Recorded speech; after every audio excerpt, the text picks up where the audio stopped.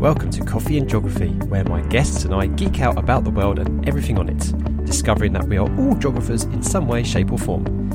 I am your host, Kit, and my pronouns are they, them or she, her. So settle down with a brew, hit that subscribe or follow button, and enjoy the listen.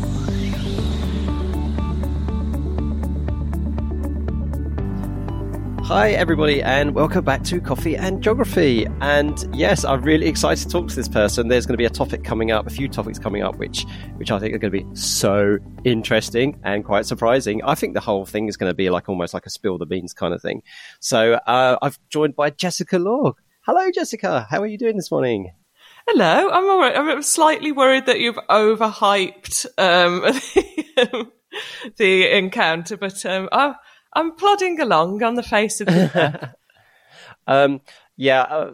The good news is, Jessica, for you is that any regular listeners I do have, wishful thinking, but any regulars I do know that the hype, it's people like, Kid, you're such a hyper. You hype everything up. The MC of geography.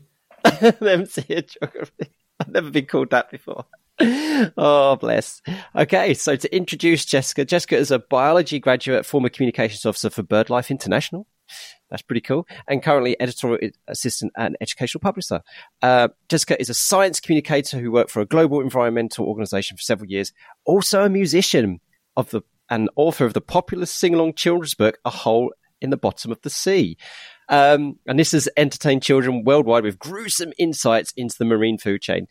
Jessica's other achievements include reaching the finals of the World Snail Racing Championship.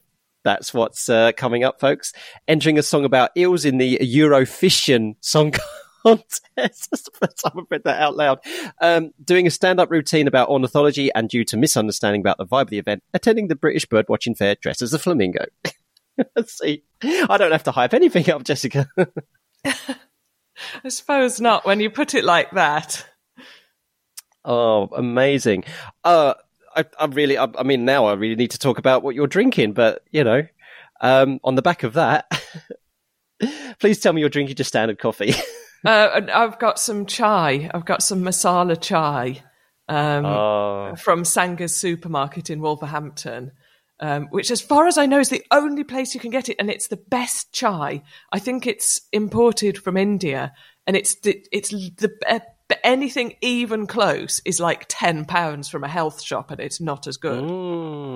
So this interesting. This is the best. Yeah, so I got into drinking Assam tea for quite a fair bit after talking to the Indian actor Adil Hussain, and it was gorgeous. And it's just because what happened, we were talking and his wife, bless him, come and brought him a cup of tea while they were talking to me. And he said, it's not very coffee and geography here, but I've got a tea, and Assam tea. And he showed me it was it looks so gorgeous and golden. And so I went for a period of drinking that. So, yes, because he was from Golpara where they grow the stuff. So, my colleague went there and brought back loads of. Oh, it's so nice.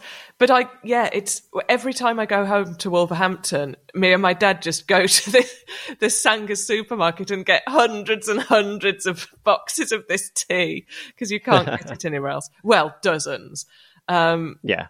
And but yeah, if I were to have coffee, I would just die. So it has to be mild, just something mild.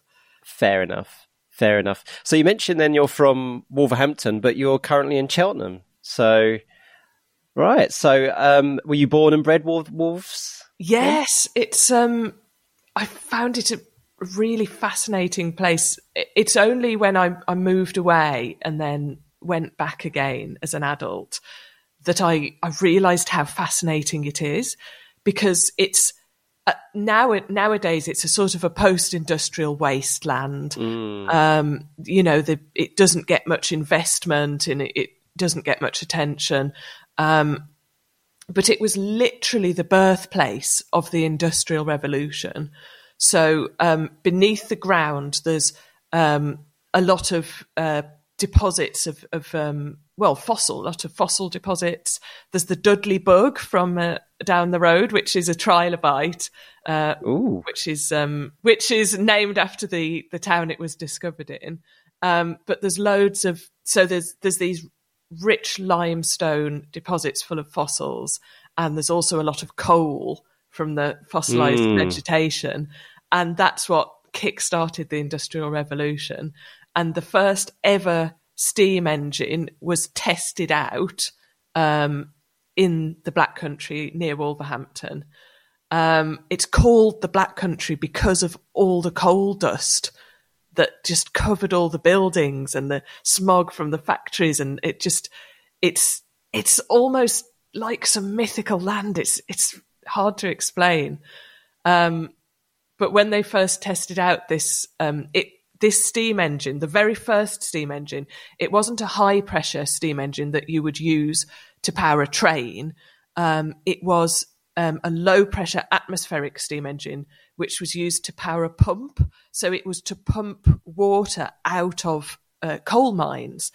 And this made coal mining way more efficient, because flooding was one of the main things which hampered them and held them back through centuries. And so this is what kick-started the Industrial Revolution, and where there's lots of coal, there's going to be lots of smelting, lots of steelworks, and so it all just grew from there. And so it was really, so you just see geography everywhere, because it's the geology of the rock and the land, and it's the archaeology of the dinosaurs and the fossil plants. And then that creates the history of the Industrial Revolution, and it just links everything together, which is why I love it. It's because geography just pervades every area of life. Yeah. So would you say that there's anything about that area, the Black Country, that still lives with you now that you're living pretty much, near Bristol in Cheltenham? So there's still a bit of that Black Country part of you that you've brought in your identity, is when you speak to people or you talk about home, or you're comparing the people who've always lived in Cheltenham. Is there anything that kind of crops up? Well, it's the people are really nice. It's a really multicultural area, which I think adds a great deal. The people are really friendly and really talkative, and I think everybody's a little bit eccentric, and they're not ashamed of that. They're not pretentious. They're not trying to, they're not trying to be super sensible. They're just, there's a lot of creativity and a lot of eccentricity in the city.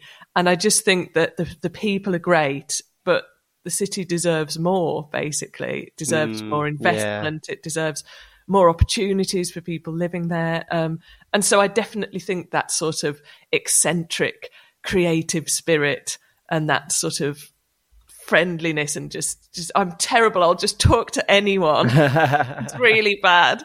And I'll just be sitting, I don't know, on a bus and start randomly talking to someone. I'm one of those obnoxious people. So I definitely think that approach I've brought with me. And the history stays with me as well. It's just fascinating. Yeah. That's so wonderful. Yeah. And you're not actually, I can't remember who I spoke to on the podcast before, but you're the second person to have mentioned, the area of Wolves and its history and it's a bit of a bit of a hole in terms of it's not getting the love and the care and the attention it deserves, because it does sound like it's got it has a vibrant history and a vibrant culture, and it's just interesting, isn't it, how geographically places do get neglected, and we have the overheating of London, all the investment coming down in the south and the southeast, or then we've got this bipolar thing where you get so much investment being put in place like Manchester and Liverpool, and this kind of zone in the middle seems to be forgotten about. Well, it's I can't remember his name, but I was speaking to a performance poet actually from the Midlands, and he was saying that it's almost like it's a kind of place where people don't even believe that it's real, because they just think that there's the north and the south, and anything above, I don't know, Cambridge is the north, and anything below is the south, and there's not, it doesn't even exist. And it's like, oh, thanks a lot. Yeah, and there's been many jokes about it. Yeah, I'm from the land of nowhere. Yeah. There's a very good channel that I recommend to students and geography teachers called Map Men. It's a comedy channel. Exactly. Men. And it's absolutely hilarious. And there's this one they talk about the North-South divide, which is absolutely hilarious. And they say, yeah, the North is where blah, blah, blah. And they have all this like stereotypes, and the South is where people say, mahogany a lot or something like that. And then you've got this place apparently that exists called the Midlands. Ha ha ha ha. And then that's it. They just move on. It's like, yeah. And it's like, I'm not allowed to be from there. Like right. Somebody from the North is like, oh no, you're not North. And then someone from the South is like, oh, you're not. Oh, yeah. In whole fact, thing. Folks, this is true, right? And my wife, who's from America, like laughed hard when she saw this. But if you're in the south of the UK, right, and you get on one of the major motorways like the M1 or something like that, it actually says on the signs the North, right? And then when you're up on the other end of and when you're on the other end of the M1, up that end, it will actually say, South M1 South, the South, Actually, even our road signs play into that. It makes it seem like some forbidden land. Yes. Mystical forbidden land stuck in the middle of Neverwhere. Well, apparently the Midlands inspired Tolkien when he was writing Lord of the Rings. Mordor was inspired by Wolverhampton and the Black Country. No. Yes. And the Shropshire, which is the county right next to the Black Country, was what inspired the Shire. And then there's even a bit at the end of Lord of the Rings where they go back to the Shire and it's all been industrialized. And so it's sort of, it's because he grew up sort of near Birmingham and the Midlands. And so it really sort of, you can see it. If you can really see it in the books. You know what, folks, I don't plan these coincidences at all, but the guest, my last guest last week, we had a good chat about the Lord of the Rings because she's a Tolkien nut, and I showed her, we've got a book here that's called The Atlas of Middle-earth, and I fully recommend anybody gets that. It's, if you're a geography and a fantasy geek, like, it is so good.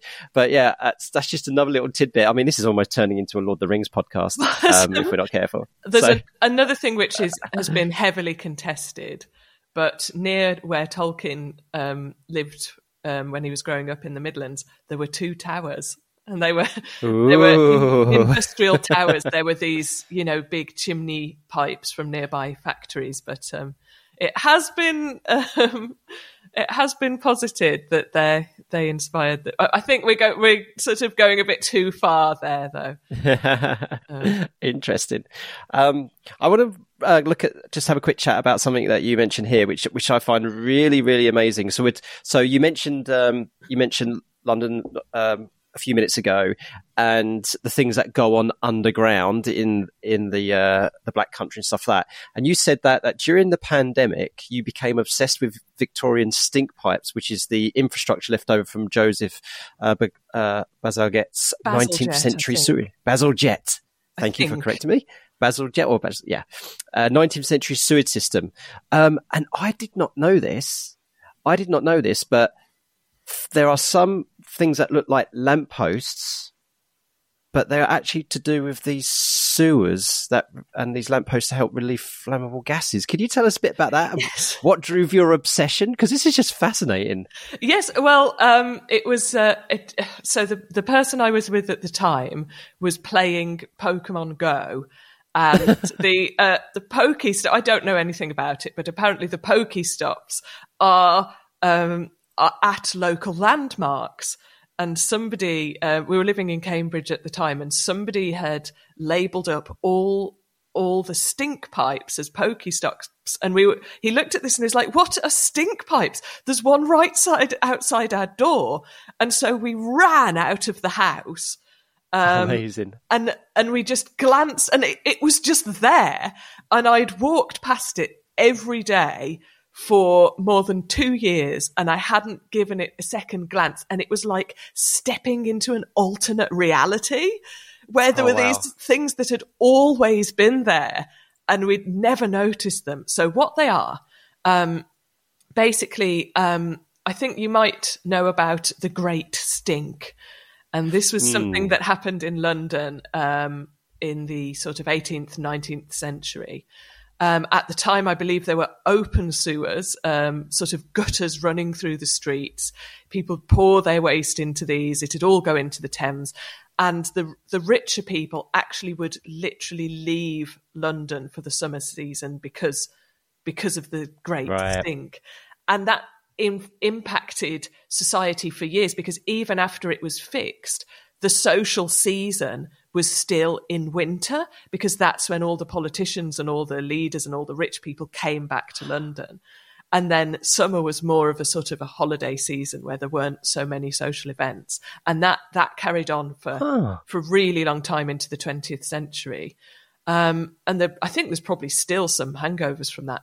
But in order to fix this, because people were getting cholera and they were getting, terribly ill, so Joseph Bazalgette decided to invent an underground sewage system, which was really successful. It fixed so many problems.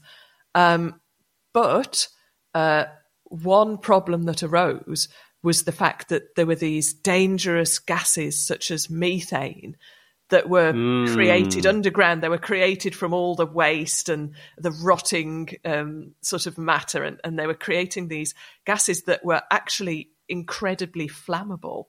And if anything, I'm sure they were told not to, but if a sewage worker, for example, lit a cigarette down there, or if if there was some spark, something just naturally set alight, it would cause these huge explosions. And so they developed these, they were very, very tall pipes called stink pipes, and they went right down underground into the sewers. And then they're extremely tall and they go right up they're really tall, way above street level. And the reason above the height of houses, because I'm looking at a picture of one here. Yeah, the reason for that is nobody wants to smell that stench. So it was to let off the gases, to sort of vent them off into the atmosphere, which worked. And in fact, a lot of them are still in use today because we still need that to happen. Wow. And one of the great things is that they were used as gas lamps. So, and they would be fueled from the stink, from the gases. And so they just, and I think there are a few remaining ones that are still stench-fueled gas lamps in London. But most of them have been sawn off, and they're simply stink pipes now. But if you look at them, they're everywhere. I've seen them in loads of different towns. When I went home to Wolverhampton to visit, I realised that there was one sort of right near my house that I'd walked past my entire life, but I just hadn't noticed it. And they're quite ornate. They've got these sort of fluted bases with some sort of ornate patterns on them, a lot of them. Yeah. And they do look Victorian when you actually notice them.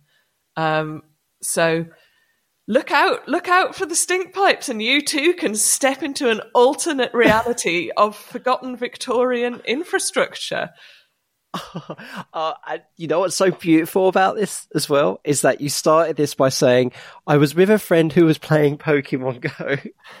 And so it just goes to show folks, all right, I'm now reevaluating whether I can let my kids do this, because actually it could be very educational for them. I genuinely think that it can be. Like, I mean, I'm not interested in it at all, but it's almost like a meta.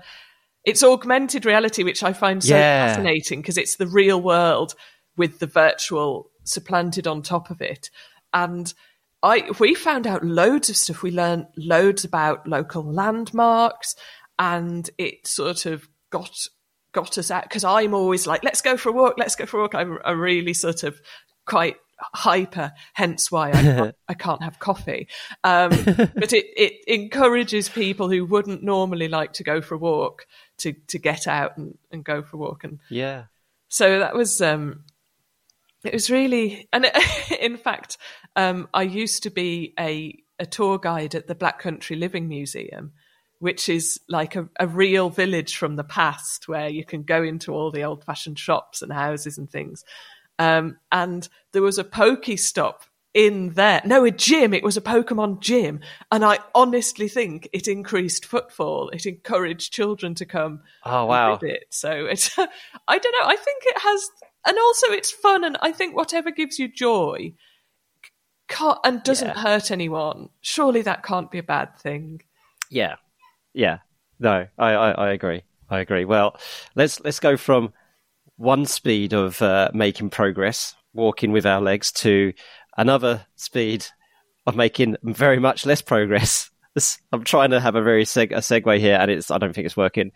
And that is the pace of snails. That was a terrible segue, Kit. I'm still going to run with it. Well, I don't even bother with a segue. Often I just jump from one topic to another at a, back-breaking speed. So, you beat me there. So, Jessica, what is this obsession with snails and a world snail racing championship? Yes. Tell us more. This is, I'm missing. I'm all. Well, I know snails don't have ears, or do they? No, they don't have ears. So I'm not. Well, what would I say if I was a snail? I wouldn't say I'm all ears. What might I say instead? You're all foot. All foot. You're all foot. Yes, snails are a part of a group of mollusks called gastropods, which actually means belly-footed, because their foot is across, along their belly, and they're basically the whole of their body that isn't in the shell. Most of it's this muscular foot, and it acts like a conveyor belt. It's really interesting if you watch the snails when it's raining. I love watching the snails crawl up my glass window, and you can actually see the waves of muscle contractions moving from the tail to the head, and it sort of makes them. It's really hard to explain, but that's what makes them glide along. It's this conveyor belt of muscle contractions. And I can't quite work out why they're moving from its tail to its head. Like, you would think it would move from its head to its tail, but I can't work that out in my head. But apparently that's, yeah. So they're belly-footed. And I think it's quite impressive that they manage to go along even at the speed they do, because if I had to just lie on my front and sort of wiggle along, I wouldn't get anywhere. So, congratulations to them, I say. But so when you did this, the World Snail Racing Champ, was it because you're like, I've got to do this because of my love of snails? And did you have a snail? Was it a name? What name did it have? Did you paint the shell? I have no idea what goes on in the snail racing competition. Okay, well, I did regional heats. So I collected a selection of likely looking snails from around my house the night Scouted. the night before the competition. And I did my own snail race on the kitchen table with a safe cover over it. Don't worry. And so I did regional heats, and I got the fastest 4 snails from that heat. Now, the problem was that I accidentally got the size of the course wrong. So I ended up selecting a lot of young snails, which are very fast for a short distance, but they don't have that muscle and that stamina. So when I took them to the race was twice as long. And if you look at pictures of it, the race, it's actually in a circle because you can't make a snail go in a straight line. And so it's almost like a dart. It's painted like a dartboard. So you put the snails in the centre, all facing outwards, and then they race to the edges of the table, around which we've placed lettuce leaves. So that's the way to get them to go in a line. And basically the first snail to reach the outer edge is the winner. But it's really, there were so many fouls. Like one snail climbed onto the back of one of my other snails and actually like held onto his shell and turned him round. And so he was like facing the opposite direction. And it was just, some of them were trying to reproduce on the race course. It was just absolute bedlam. But I had a prize-winning snail called Moby, and he was called Moby because he was actually the leucistic form of a garden snail. So in nature, you just like in humanity, you can have brunettes and you can have blondes. So the leucistic form it's not an albino, but it's a paler form than the one you most commonly find. Mm-hmm. So Moby had this sandy coloured shell, and he had this sort of cream coloured body. And so we called him Moby after Moby Dick, the white whale, the white snail. And he was so good. He was only little, only young. I thought he was going to not have any stamina, just like and the older snails were going to beat him, but he was constantly winning the heats. He got into the finals. And somebody from Oxford actually came to the race, and we were in Cambridge at the time, and so we had the first Oxford and Cambridge varsity snail race, which Moby won. And I was so proud of him. And it was only when I was setting them all free at the end of the day that I realised the reason he was winning all these races, he was probably just trying to get out of the sun. Oh, no. I'd been torturing this poor snail all day. I felt so guilty. But, he was probably just hurrying to get out of the sun. But they treat the snails very nicely. So this event, it's in a little village in Suffolk, and it's just a local whimsical event to raise money for charity. But it's just people just love the idea, and so this was before, it hasn't been reinstated since the pandemic, but people. It just really captured the public imagination. We had people from miles around coming. We had the BBC coming to interview people, and I was on national television talking about snails, dressed as a snail. I forgot to say I was dressed as a snail, so I had this little hat with antenna coming out of it. But, you've got to, if you're going to go to the World Snail Racing Championships, you've got to commit, haven't you? Yep.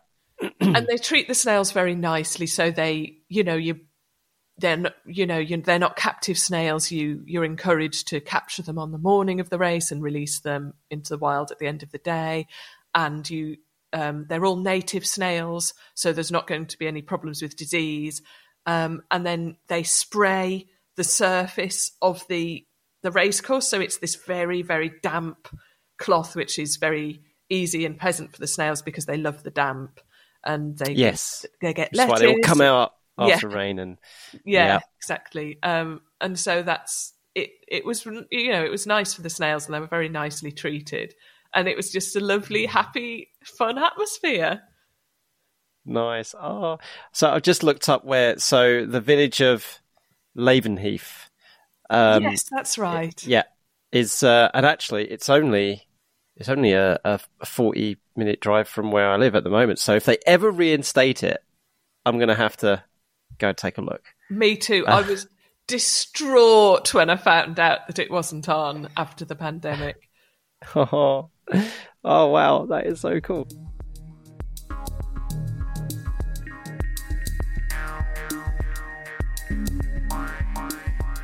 Hi folks, a chance for you to recharge your brew, but also a polite prod to remind you that it's so easy to support this podcast.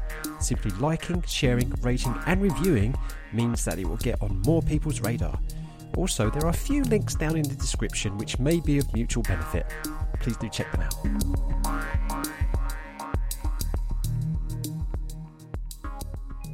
So you also have a love for eels and birds as well. Yes, I've seen that you read here. Yes, I think the birds thing is more a case of Stockholm syndrome. Okay. 'Cause I didn't have much of an interest in birds before I started working for a bird charity. I almost felt as if they were the popular kids of the natural world. Because, they're really flashy and they're really beautiful and they're really easy to spot and everyone loves them. And, and I was thinking, oh, they're so overrated. What do they actually do that's interesting? And then when you learn about them, they're pretty interesting creatures. There's a kind of bird called, my fave is the megapode. I mean, firstly, it's called a megapode. I mean, how can and it lives on the volcanic islands in Micronesia, and it actually incubates its eggs on volcanoes. So oh, wow. It digs a hole in volcanic ash and it lays its egg, and then it sort of builds a mound of volcanic ash over this egg, and then it just buggers off and does its thing. I respect that, and then and so it's like a real life phoenix, because the egg gets incubated by volcanic fire. And then another thing is that the chick, when it hatches, is precocial, which means it hatches in a very advanced developmental stage. So it's basically like a small adult. So it hatches and it literally flies out of the egg. It flies from the ashes. Wow. And it's incubated by fire. That's a phoenix. If that's not a phoenix, I don't know what is. So when you learn things like that, you really, other megapodes, they incubate their eggs using rotting vegetation and the heat that makes creates. sense, yeah. And they're actually very clever. They go and put on more vegetation or take more off to regulate the temperature. That's clever. They're really they're on it. That's pretty clever. So I love, I like them now. I have to admit it. And also birds, they're a really good example of how geography and biology interact. Because a lot of bird species, I think around 50% of bird species migrate. And I was really shocked to learn that. I thought, I knew about the swallows and the swifts and a few bird species, but not most, but a really big proportion of bird species migrate. And the way that they do so is very linked to geography. So birds, they don't just all get up and fly in a straight line to where they want to get to. They actually migrate along set routes called flyways. And these are loads of different bird species. They all congregate and they all migrate together along these set flyways. And the reason for these flyways is often geographical. So, for example, a lot of birds, they don't want to migrate over the sea because, especially for large soaring birds, such as eagles and storks, birds that really rely on the thermals and the updraft to keep them gliding, they don't get the same thermals on over the sea, so they really hate migrating over the sea because they actually have to make an effort to flap their wings, and so they migrate along land, and then you get places like the Panama Gap and the Medina Strait between Spain and Algeria, where there's this tiny, tiny gap of sea, and these huge numbers of birds get funneled through this gap because they just do not want to migrate over the sea. But unfortunately, that can cause problems because recreational hunters, they flock to the area along with the birds, and there's there's loads of birds to hunt, and so that can cause birds to become endangered if they all migrate through the same small gap and hunters shoot them. Then, you know, the whole of the species is going through this one area. Right. You're going to get a huge proportion of that species of bird lost. So it really interacts loads of different ways. And there's also another thing that flyways, that why they go along flyways, is because of the rest stops. So most birds don't migrate in one fell swoop. They stop along the way at suitable habitats. And so you have these linked chains of suitable hunting grounds and feeding grounds and resting grounds where they can refuel. And then if something happens to that habitat, you just, you know, if something happens to that habitat, then a link in the chain has been broken. They might not be able to get to the next rest stop because they're so exhausted. And the red knot, I think it loses something crazy like 50% of its body weight during migration, because it gorges on food at the start, and then and so if a bird is in that sort of, it's the line between survival and starvation is so narrow that the loss of one feeding site can cause them to starve, and it's really, and that's happened where, like, the red knot, using that as an example, they like to eat horseshoe crab eggs, and then one time, for some reason, possibly climate change, the horseshoe crabs arriving at their rest stop on their beach, that didn't coincide with the red knots arriving there. Right. It was out of sync. And so the red knots didn't get their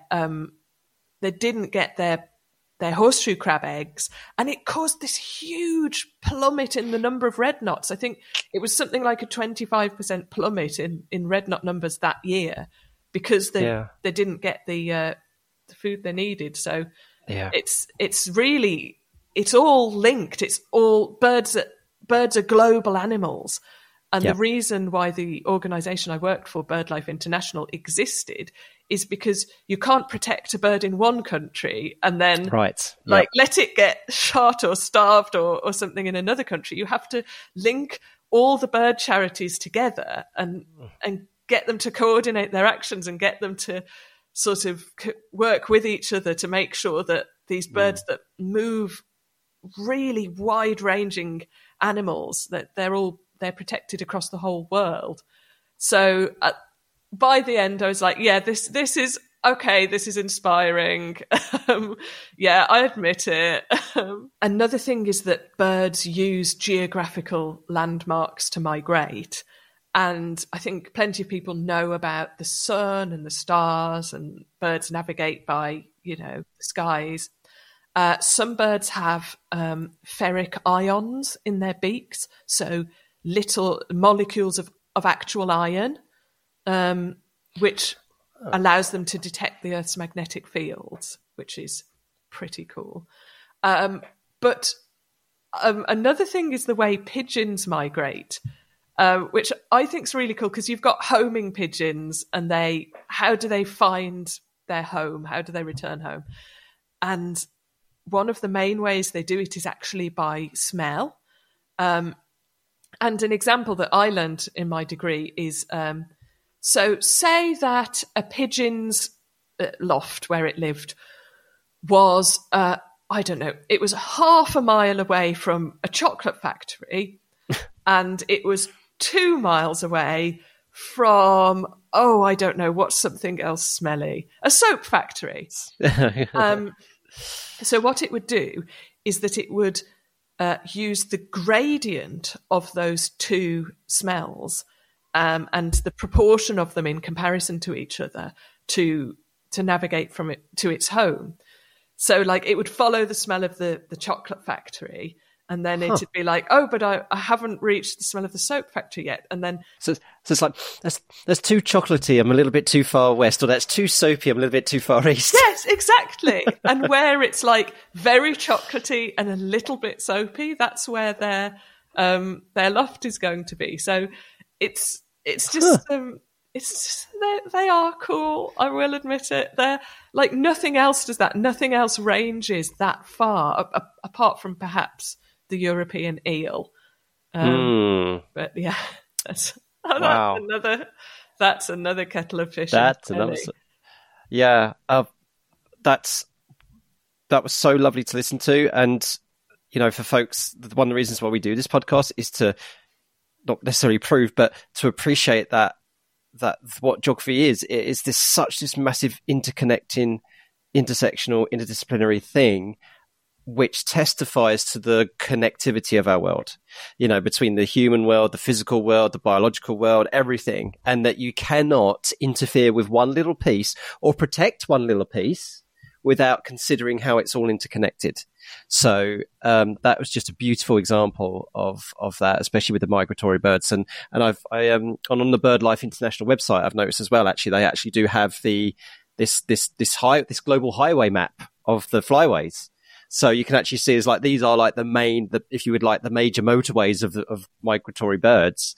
And you're right, how they really do stick very, very close to either the edge of the continents or they're skipping over the Caribbean islands and over the Panama Canal. And yeah, it's fascinating. It just gives you that sense of appreciation but I like to think of it as some hope, because when people say, what can I do? Or we're just a small community, a small group, we can't do anything, we don't have a bigger impact on the global scale.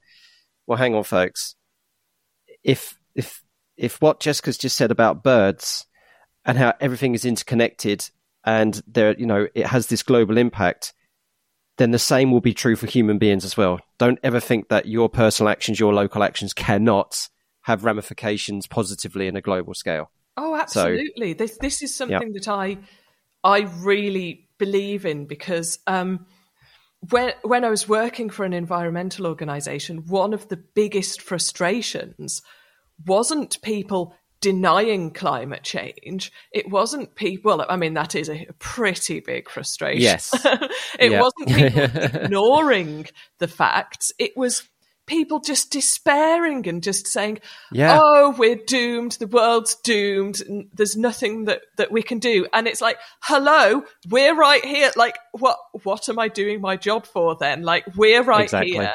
My colleagues have saved entire species. They've saved entire forests. We're working with communities across the entire world who are restoring their habitats, who are regulating and stopping hunting and changing their behaviour. And it's like, oh, well, what do we do? What's all this effort for then if we're doomed? Thanks a lot, mate.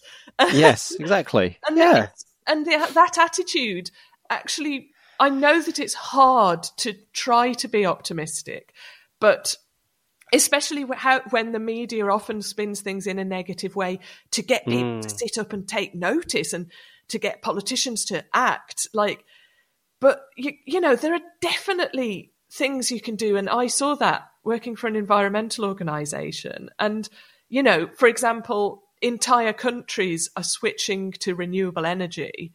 I think it's, I've got this written down somewhere. Iceland and Uruguay generate almost 100% of their electricity from renewable energy. Mm-hmm. And if they can do it, then why shouldn't we? And, governments and energy companies, they're already investing a lot more in renewable energy. It's one of the sort of the fastest growing industries around. And, they say that, as a very rough estimate, the amount that it would cost to slow climate change and to hopefully halt climate change is about the same as the soft drinks industry.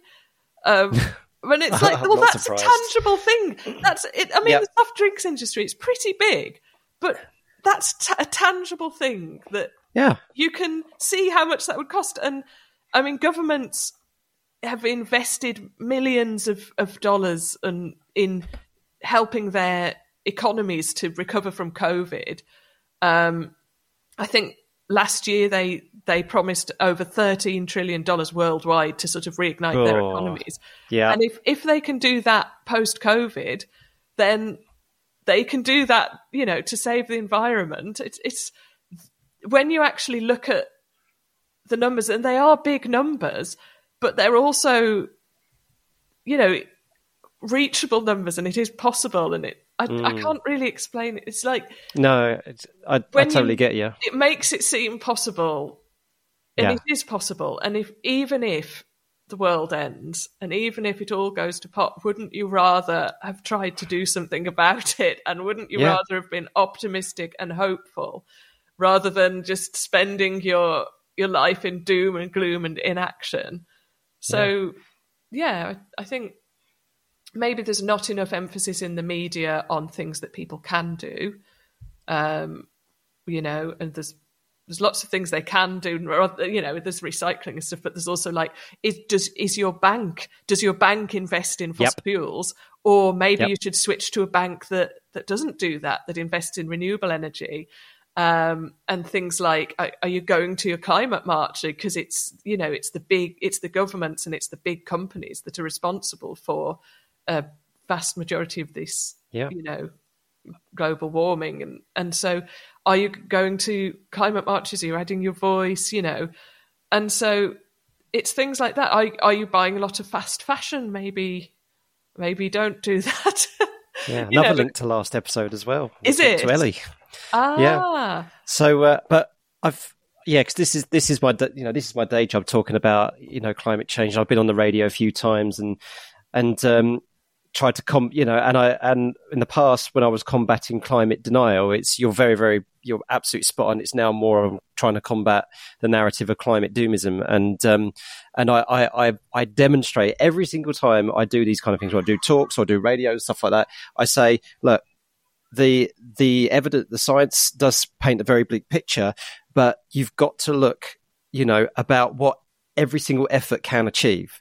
And one of the main messages that I show is that, yes, the climate is changing to a new state within my lifetime, but within my children's lifetime, and most certainly my grandchildren's lifetime, if I ever have any, we have the possibility of having a new stable climate that is a lot safer than the potential we could head for. And having a stable climate gives us all, it gives us as humans, it gives nature, it gives us the time to start living resiliently and safely again. And that is so important. And that is worth fighting for. That's a really good point, because a lot of what people think is, there's a certain tipping point, and once we've passed that, we're doomed. That's it. It's the end. Yeah, it's not helpful. It's the apocalypse. But actually, it's more like a slope where obviously acting faster will definitely be better and will save countless lives, both animal and human. But any action at any point is better than no action. And so to think, we're doomed now, right? That's it. Don't have to bother. That's a total. That's just not true, because it is a slope where at any action at any point is better than nothing and can reduce climate change. Yes. And so, I mean, I really struggled with this. When I was in sixth form and I was studying actually geography at A level, I really struggled with this, because I was just felt guilty for even existing, because I was contributing to climate change and destroying the environment, and I really was in a terrible state. And then at one point, I just thought to myself, wait a minute, if I'm this miserable and this depressed and this, scared, how am I ever going to make a difference? How am I going to get a job in an environmental organization? Or how am I going to do some good and change the world? How am I going to be sitting here talking to you about this and trying to change people's minds if I'm just frozen in fear? And I think one thing that really helped with that was to have some areas of my life that just have absolutely nothing to do with ecology, with the environment. They're just totally separate. And when I'm doing those, I can just focus on those. When I'm at work, I can, talk about the environment. Yeah. And I found that really helped. Being, allowing yourself to be human, is so, so important. Yeah. And I would say that for any cause,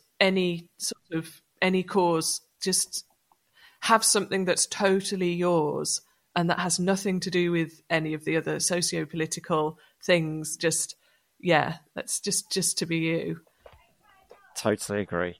Well, a lovely, lovely message, I think, to bring our chat to an end, Jessica. So we've got one last thing to do, which is to link all of our guests together using a single word or a single phrase. So what I'm going to ask you to do, Jessica, is for 30 seconds, you're going to talk about a word given to you by the previous guest, Ellie Platt, who she was given the word. What was she was given? She was given the word magic to talk about 30 seconds by Hermione Mayall, the first and the episode beforehand. So the word that you've been given for 30 seconds, Jessica, is the word thread. The word thread. And if you can tie it into your love of the world, that wasn't a pun, I just realised. If you could tie it to your love of the world, all better. So whenever you're ready, Jessica. So for 30 seconds, when you're ready, you can talk about the word thread. Okay, interesting. Well, the first thing I would say, linked to what I was mentioned before, is having something that's totally your own. And I spend a lot of my time sewing with thread. I make my own clothes, and I often use sort of reclaimed fabric because it's more eco-friendly, and that's a really good way of bypassing, fast fashion if you've got time and can be bothered, which is not. Yeah. But I also, going back to birds as well, a migration for birds and indeed for eels, which I didn't have much time to talk about today, but are amazing. Look it up. Is they're the thread that connects the whole world, and they're what keeps us working together towards a common cause. So there we go. Yeah, lovely. Oh, so good. But you know what's so good now is that you get to come up with a word yourself for the next person I speak to. So, goodness me. But it's just a lovely little thing that links us all together. It's like a thread. It could even be snail. It could even be Moby, No, this is... glide. Ooh, it's almost like thread, so you can take it really literally, or you can really take it very abstract. I like that, glide. Let me make sure I write that down so I'm not... Yeah, I'm being kind. To the next person. I'm being kind. It's nice. It's nice, glide. Okay, folks, so tune in next week to see what my next guest does with the word glide. Right, so Jessica, apart from Moby, who is hopefully... who lived his best life or whatever he's maybe doing now, or maybe he's gone to the, the big shell in the sky by now, I don't know. But apart from giving a shout out to Moby, who else would you like to give a shout out to? Oh my goodness, what, a person or just... Anyone you like, Group of people. God, this is terrible. This is always the hardest part of the podcast. I'm so good with factoids, but with this, it's... So I'll give a shout out to my former colleagues at BirdLife and all the communities that they work with across the world who are protecting their habitats, who are changing their behaviours, and actually helping to make a difference. Yeah. Excellent. Fantastic. I know that after listening to you, people are definitely going to want to connect with you. So tell us where we can find you on social media. I'm on Twitter at Jessica the Law, and I have the same handle for Instagram, and both are good for factoids. I do a lot of history and geography and science factoids over on Instagram. So that's where you're going to get the greatest wealth of fact-based content. I'm also a musician, which you can listen to my music on all streaming services under Jessica Law. If you want to buy it, Bandcamp is the best place to do that because it gives its artists the majority of the profits from the music. And I think I'm on Facebook as Jessica Law and the Outlaws, which are my backing band. Yeah, and I would say some of my music definitely has an environmental or a nature-based message. Some of it is just it's just me whinging about my rubbish life. Oh. It's just totally different. So, yeah. Well, thank you so much, Jessica, for joining me. It's been an absolute delight talking to you, and and I hope to get to speak to you in the future. Thanks again. Definitely. I can hear the ghosts of those who walked these roads in years before. I can hear the countless dramas played out in between these walls. I can feel the hopes and plans of those who ran along these walls. I can hear the creak of waves arrive and leave across these floors. In the street, the ringing of the feet vibrates.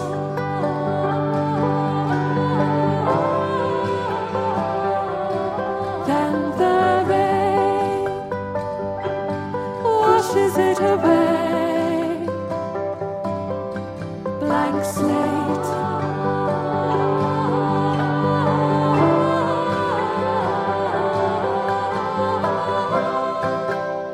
And do you see what I see? Do you feel the things I feel? And are you in tune with me? Do you think it might be real? Do you think it might be real? Do you think it might be real?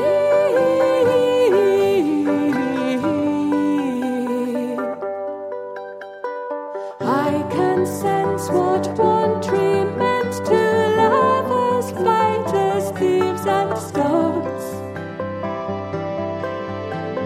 I can find the signs of minds inscribed in stone or scratched on posts.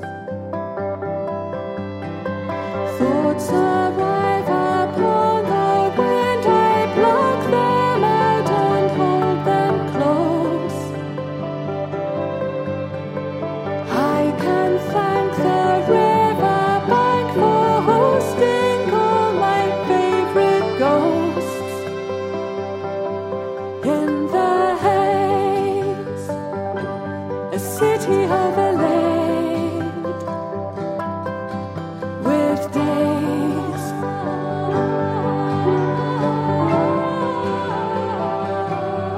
One stone stage, we come and go away. It stays.